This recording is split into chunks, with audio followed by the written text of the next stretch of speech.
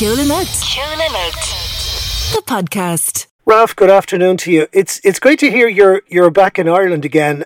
You're heading for a pretty intensive tour, but it seems to be not so much just going out on the road. You have a strong connection with Ireland and have had for many years.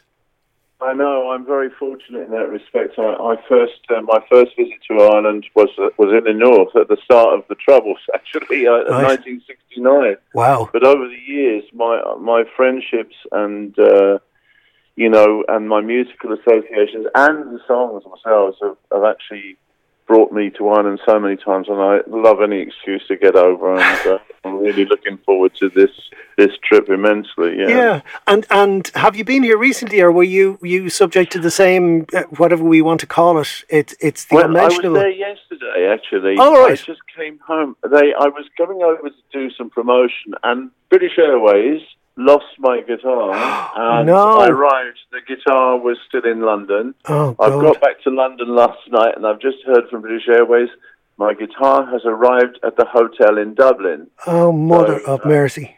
You know what I mean. It's a little bit of anguish, but it's typical of it's rock and roll, isn't it? Show business, whatever you want to call it. Yeah, what was it? Was it Martin Carthy used to call it the rough and tumble, which is a lovely euphemism. It is, yes. But the guitar is in good shape. That's the most very polite way of putting it. Yeah, I think he was the master of understatement. Yes, indeed. So your guitar is safe. You're safe. So the two of you together. It's safe in Dublin at the moment. Yeah, but that's what I was going to say. There's a small matter of the Irish Sea. Yeah. So assuming that your guitar gets back or is safely collected when you get back, you're coming to Ireland for a run of gigs. You're literally you're around the country. I mean, you're in the four provinces, and your connection. You were saying with Irish music, you would have come into contact with a lot of people.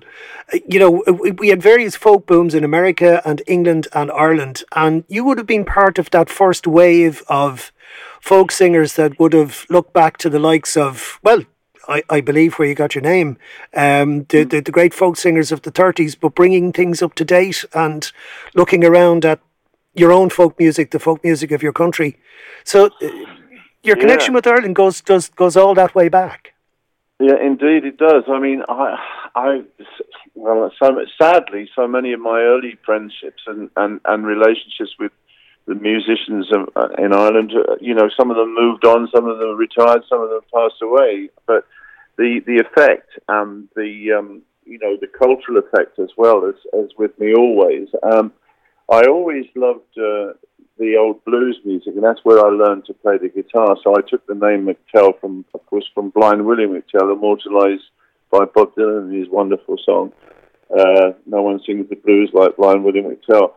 I took that name very early on, about 1966, and gradually got into the folk club scene over in UK. And of course, the Irish were well represented there. I mean, I think Luke Kelly was living in England at that time when I first saw him.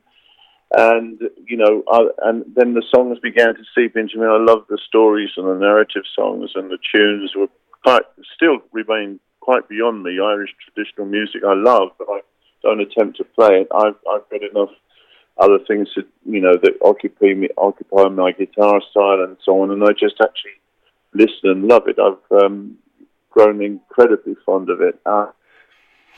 And currently, because of this connection, I've got a whole slew of wonderful Irish artists recording songs that connect me with Ireland. I'm not Irish as far as I haven't been able to establish, but I've got this, I've got an empathy and a feeling for Ireland and the culture, and it's now been reflected in some wonderful artists recording the songs for a future album. Right. We're going to call it From There to Here. For people who know your music, it's a lovely play on one of your more famous songs. But I'm just curious the way you've described it, and you actually used a word which I literally last week, and I claim to be an Irish speaker, but I'm always learning. And slew is a word Yeah. that comes from Irish. Slua means a crowd or a grouping or something like that. So it's amazing the way. Knew that. Yeah, I'm discovering this the whole time. Like Smithereens is another one and all that sort of stuff. But it constantly amazes me, having seen, like, I would have I've spoken to various folk singers over the years, various ages, and they all talk about that connection between folk singers of one country and another. And while politically we might be supposedly on different sides, when you get down to folk songs, the songs of people, they're the same. The concerns are the same. They're human people. Frank Hart always talked about, he always said, I always love a man who loves a ballad, because he felt that was the true voice of the people, which is, okay, it's what we call folk. But these days, those labels get turned around, turned inside out, and washed in various hues. Yeah. It'll do. Folk will do. I mean, Bill Brunsey, one of the old blues singers, said, "Well, of course I sing folk songs. They're not written by horses or something like that. You know, they're written by folk." That's a fair point. You know, I know what you're saying. Yeah. But like they say the winners are in the history and the losers write the songs or something, and it's something along those lines that I think connects with people, and thinking of your own songs, and I know even the name of the tour and the project From There to Here. I mean, your connection with the young man that you met working in the building sites, when you were working in the building sites, that gave you an insight to another life, and obviously the lovely phrase gave you the title of the song. Indeed, it did, and because by the time I actually wrote the song, the incident occurred in 1962 when I was only about 17 or 18, and he was about 15. I think the lad that was lying about his age. Right. But you know, when the subject of the lump, non-unionised labour being used in an exploitative way in the building industry over here, it was called the lump. Right. I suddenly remembered those days, and that came back to me. So that phrase had stayed with me for all those years from Clare to here, because that's how he answered me when I asked him how he was feeling. He said, "Oh, it's a long way from Clare to here." And the poetry of that one line, we would have said it's a long way from here to Clare, and I would have forgotten it. But because he said Clare first, I always remembered it. It had a lilt to it. Yeah, it lodged. And also it was the first thing he mentioned. Home was the first thing, you know. Right. From Clare, that was the first thing he thought about, and then he thought about where he was. So I think that's why it stayed. But, you know, I've observed Irish people, Irish friends, that kind of mentality where you kind of stick together in certain areas of London, as you know, are known as sort of Irish areas where people meet and live and stay, like, you know, they call it County Kilkenny. They call it Kilkenny, County Kilburn. County Kilburn, you know, in North London. So, you know, and so that mentality, and I'd read somewhere about 4 lads sharing a room, and then when they went off to work, 4 other lads climbed straight, you know, it was those sort of things, those images, and they seem to have hit home, and one of my proudest moments as a songwriter is I picked up a book of Irish traditional music not that long ago and flicked through it to find that Clare to Here was actually written in 1846 after the potato famine, and it was traditional, and that was it, you know. So I claim I've written it. Trying to get the solicitors on the case, but I'm not worried. I take it as a great compliment, you know.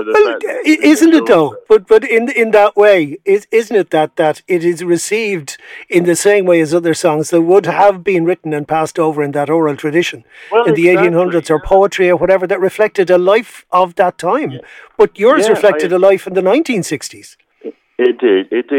And you know, but it also is a song about home, isn't it? You know, the dreams that fade and don't get fulfilled sometimes, and the longing for. The Welsh have a word. We don't have a word for it. The Welsh have a word. I think it's called hireth in Welsh. I don't know if there's a similar word in Irish that connects that longing for home, you know. Yeah.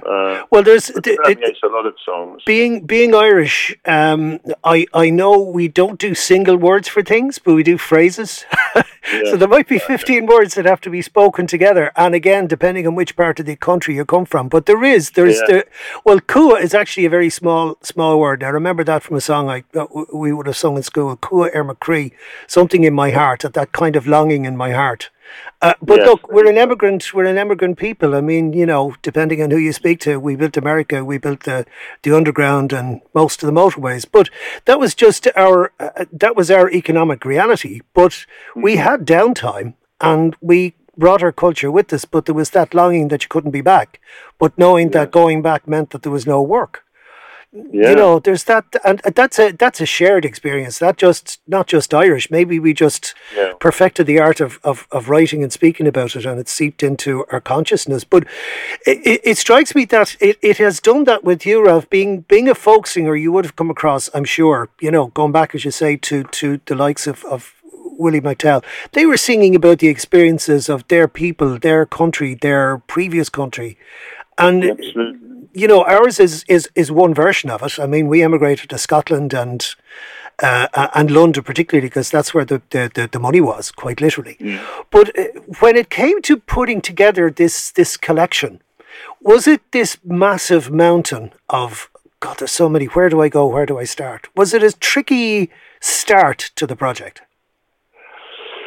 No, because I've been writing about it subconsciously ever since I started making songs. You know, I mean, for example, there was Claire's here is of course the best known, but there are so many others with sort of slightly more tenuous connections. For example, my daughter went to study at university at Queen. She was given two alternatives, Scotland or Ireland, and I said, well, Belfast, I know it's a city with problems, but it would be good if, you know, to learn about other cultures and to witness what it's like to be an outsider, because you will be an outsider. And she opted for Belfast. And I remember going over to Queen's and seeing her into this tiny little room and leaving her there and feeling dreadful. And I saw all these other red-eyed parents wandering about who'd left their children at university, taken them and left them there to study. And I suddenly remembered the Irish prayer, "May the road rise to meet you," and I meet your step, you know, and letting go being such a hard thing for a parent to do, to let the kids go. And I wrote a whole song. I even attempted to, I was congratulated by Christy Moore for my attempts at Irish, that, you know, go Nairi and Boha Laugh and some other words, and I wrote them as part of the song. And I'm fascinated by all sorts of aspects. I had an Irish neighbour who lived upstairs when we were very poor and just after the war, and his name was Mr. Connaughton. He's got a song. I thought his name was, we had to call him Mr. Connaughton at the time. We knew no. You know. So when suddenly it was my son who said, "Dad, all these songs are connecting with Irish. Why don't we come up with the project?" So that's how the project began. Right. And I've been involved with Irish music and Irish musicians as friends and associates, right, you know, for as long as I've been in the business, really. It just seems, again, it's back to this connection. You know, on the face of it, you're growing up in England and in the English folk tradition or whatever. But again, we're talking about movements of people and migration and immigration and, you know, as you say, four lads in a room, they leave and four lads come in. And we see that again and again and again in the developed world with different cultures. Of necessity having to travel from one country to another to get a better standard of life for their families at home or for whatever reason. And it's not just this, you know, reaching an age of reason or age of maturity or whatever you call it and deciding you want to just go and see the world. You have to, because there's no work for you. So these are, they're universal themes, but I suppose from the point of view of the very things that you're talking about, you know, I don't think there's a single person who would criticize you, but did you feel that you had to be kind of sidestep or take extra care because it isn't, as it were, your upbringing or your culture or your heritage, if you follow me? I think that's the art of the poetic lyric, is that you leave people to decide where you're at by what you've written, rather than the sloganizing, you know, war is bad type songs. Yes, we know that. But, you know, if you can try and see or write in a way that makes people consider, that's the only thing that I think is worthwhile, that there be another meaning to the song. You might be writing, so I'm writing about Mr. Connaughton, right, the Irish gentleman who lived upstairs with his little family. but I'm also writing about the fact that I grew up without a dad. So as a father figure becomes important. I've written a song called Barges, which is also about needing a father. Father figures are very important. So there's always nearly always, there's two messages in my songs, and that will involve diplomacy and being aware of people's feelings. You don't want to alienate people. You want people to come into your world. I think demystifying songwriting and that's why I've adopted that folk tradition of explaining where the song comes from. So I tell stories before the song, not to give away the punchline, not to do spoilers, but to just say, this song, I got the idea from a newspaper headline, or I saw this from a lady she was perpetually sweeping all the time, and I wondered why. And then I said, and that's a new song. That's another song that's been recorded for this album. Right. By Kathy from Dervish. She's doing a song called Bernadette is Weeping. But because weeping and sweeping, she'd lost her husband, and she was a perpetual sweeper, and Kathy recognized this in her own mother, who'd lost a daughter when she was quite young. So, there are always, there's the first meaning, how the song hits you, but if you look a little deeper, you might find that there's something else going on as well, which I love those sort of songs. Yeah. Well, I think that's one of the things that songwriters try to achieve is speaking and making their own meaning or explaining a story that may or may not be theirs directly, or something they've seen or something, and hoping that people understand that. But of course, there's always the danger that somebody will come along and have a completely different meaning on your song, and that's always. But you're giving them, as it were, with the explanation of folk, and it's the same with traditional music. You see it with folk musicians to say, well, look, this is not what I grew up with, but I got this song from somebody else, and this is my way of playing that tune, which might go back hundreds of years from one part of Ireland or England, or they could have heard it from somebody living in America. But all of a sudden, there's a richness added to just the pure listening.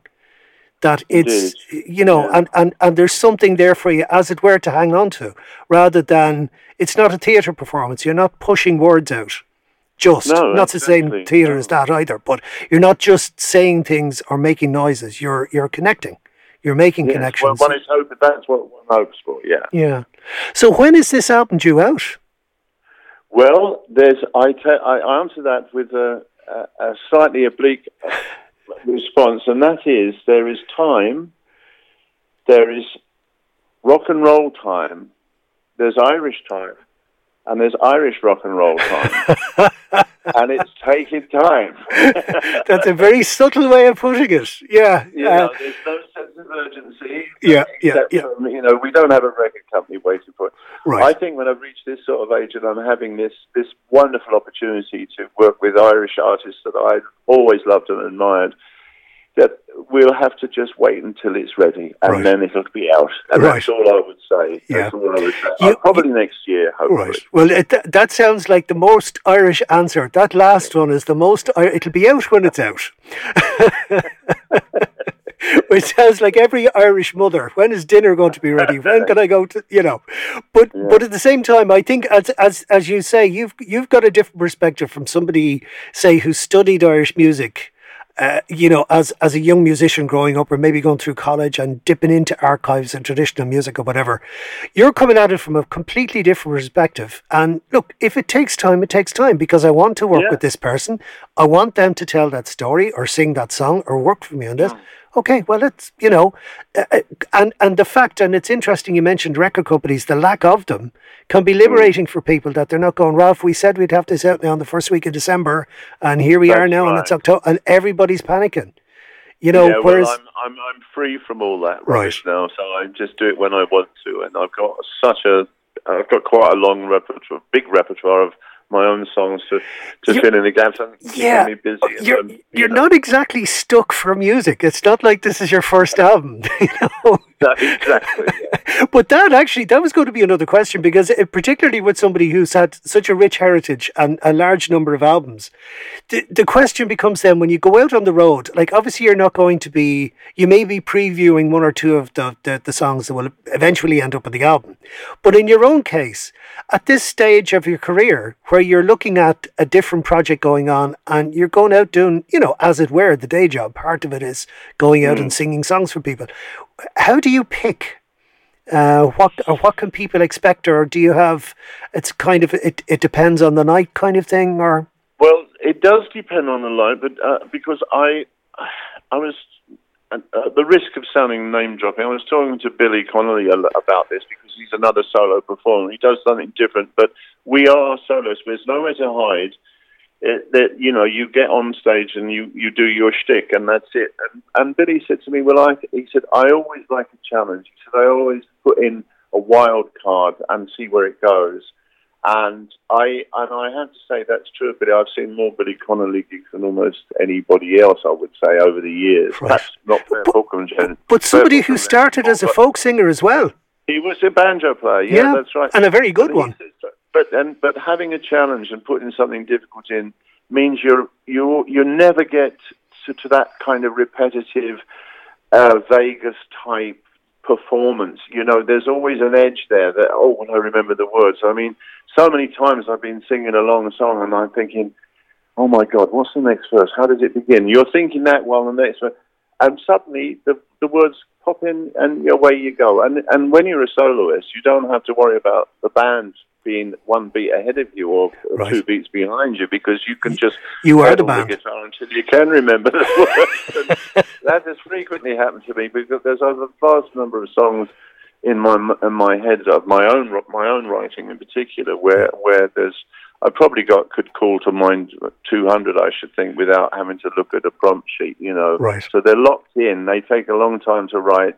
And they're stuck there, and I very seldom forget a lyric. Very seldom. Well, long may that continue, of course, because one of the things is one of the reasons to chat with you today is to highlight your coming to the Watergate Theatre, beautiful venue, and looking like heading towards a sellout audience for that. But you are literally all over the country. If people do want to come and see you, because we'll be putting this out outside of the broadcast area, so you're around the country. I presume your website is the best place to get to for information. Got everything there, quite a lot of stories and information. Yes, it's really been.